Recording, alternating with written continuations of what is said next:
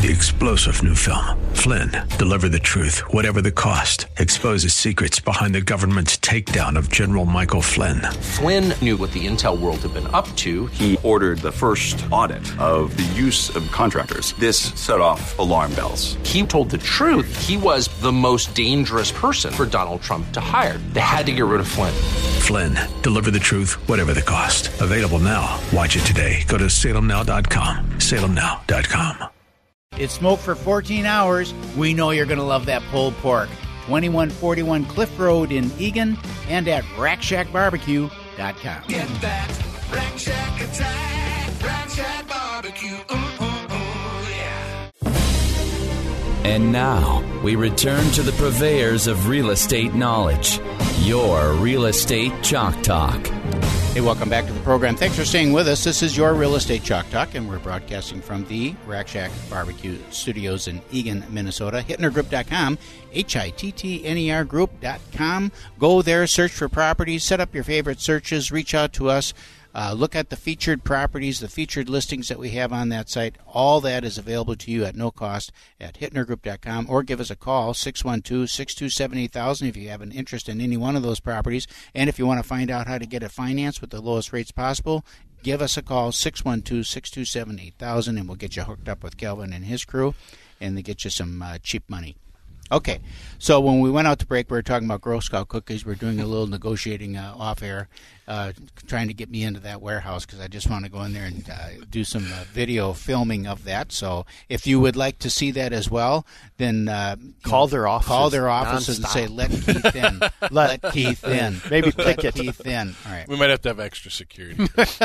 Talk about you do so much more than just moving households, yes. which I find fascinating. International moves, military moves, museum moves, the intricacies in the care that needs to be in that. I was just talking with a client this week, as a matter of fact, about moving their stuff out of their house, and they didn't know what to do with it. And I said, "Here, call these guys." That's what I say is they move museums, so they're certainly qualified to take care of your stuff. Yeah, absolutely. Your China's fine. Yeah. And so, and then what's the most interesting things, or challenging, even maybe not interesting, but what are the most difficult things that you move?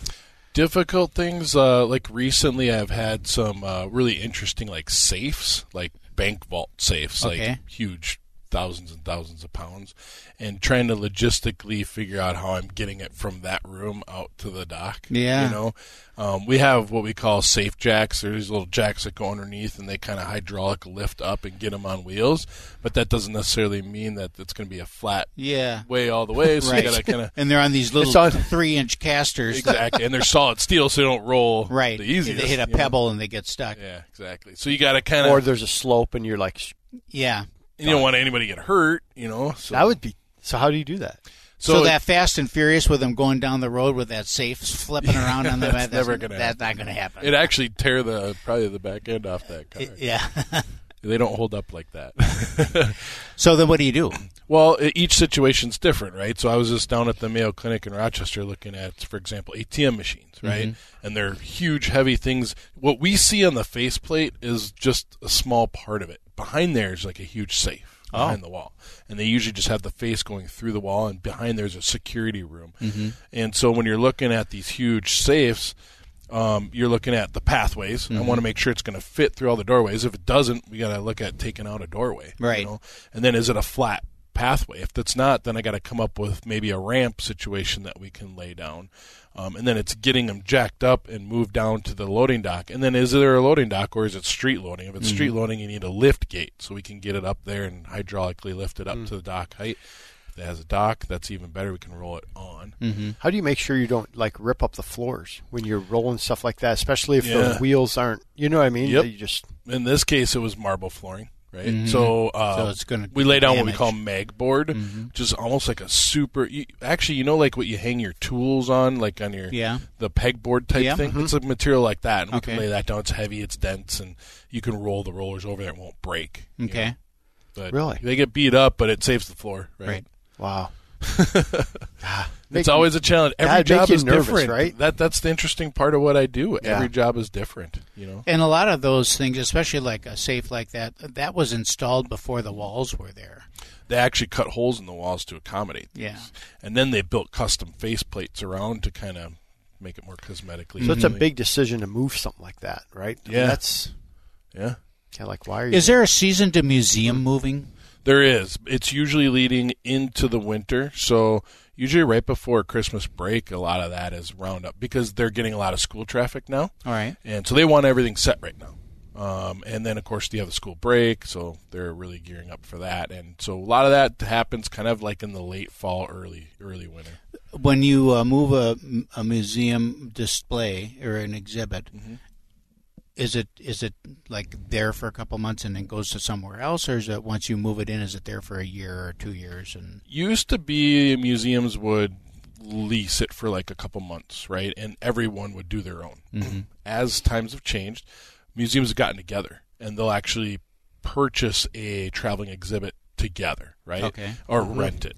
And say they do like a 3-year contract between 7 museums for Dead Sea Scrolls. They'll each decide what phases of that timing they're going to take it on. And so then they'll sign one transportation agreement with like a group like us. So we know the next 2 or 3 years, this is the spots it needs to go this time frame. And it's usually 2, 3, 4 months that they might have that traveling exhibit. now, obviously, when you're dealing with a museum item, it's a valuable item, just from a dollar value item. And then there's concerns about protecting it so it doesn't get damaged. That's a packing issue and such. But what about the theft? I mean, what kind of security do you have to provide for that? Just make sure someone doesn't hijack you. I mean, it could happen, I guess. We don't really experience those types of issues, but what they do is, nowadays, they've gotten so much better at it, right? They build these exhibits with the crating and the transportation in mind more than they ever have. Okay. So they really look at, when they're building them, they look at the breakdown to get to a point where it can go into a crate that will fit perfectly in a trailer to maximize the number of trailers it takes and all that. So a lot of times what we're doing is we're going on site, we're crating up all the pieces in the crates, and we reuse them. Right. And so we know exactly, because there's a crate. This vase goes in crate number 432 that's made for that vase. Exactly. Okay. And so you kind of, and the curators are usually right there when we're doing things. And then there's going to be certain things. For example, the Dead Sea Scrolls I mentioned briefly. The actual scrolls themselves go with security guards and curators to another location. They go separately from everything else. Okay. Titanic's the same way. All the cases and all that go separately from the actual artifacts, which a lot of times will travel armed guard security. Okay. But, there's certain things like, I know there's some coins and some other artifacts that, although they're unique and can't be replaced, they're not necessarily considered super high value. Yeah. So they might travel with the exhibit parts. Interesting. Yeah. So you can't sell the stuff. I mean, obviously, if I'm going to steal it, but you could ransom it. Yeah, probably could. Yeah, I suppose. Either I got the Dead Sea Scrolls here.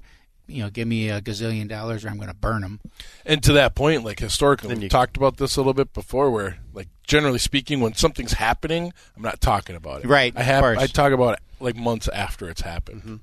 Yeah. And if you're going to do that, of course, you'll use Bitcoin. Yeah. Military moves now and international moves. That's another thing that fascinates me. This the logistics. You say you've become more of a logistics company. It seems to me that the logistics of just international moves, be they military or not, is there a difference between just a typical international move versus an international military move? There is. When the military does them, there's usually some orders that come through specifically, and they have different categories of shipping. So you have a lot of service members that are stationed somewhere for years, right? And so depending on their rank and stuff, they're allowed multiple different shipments. So they might be allowed to send something by air right away just to get them through a few months. And then they might have some household goods going over more for the long term. And then maybe on a yearly basis, they're allowed what they call a consumables shipment, which then they can, send some Cracker Jacks and, shampoo and whatever things from here that they want over there, and those are sent directly to base.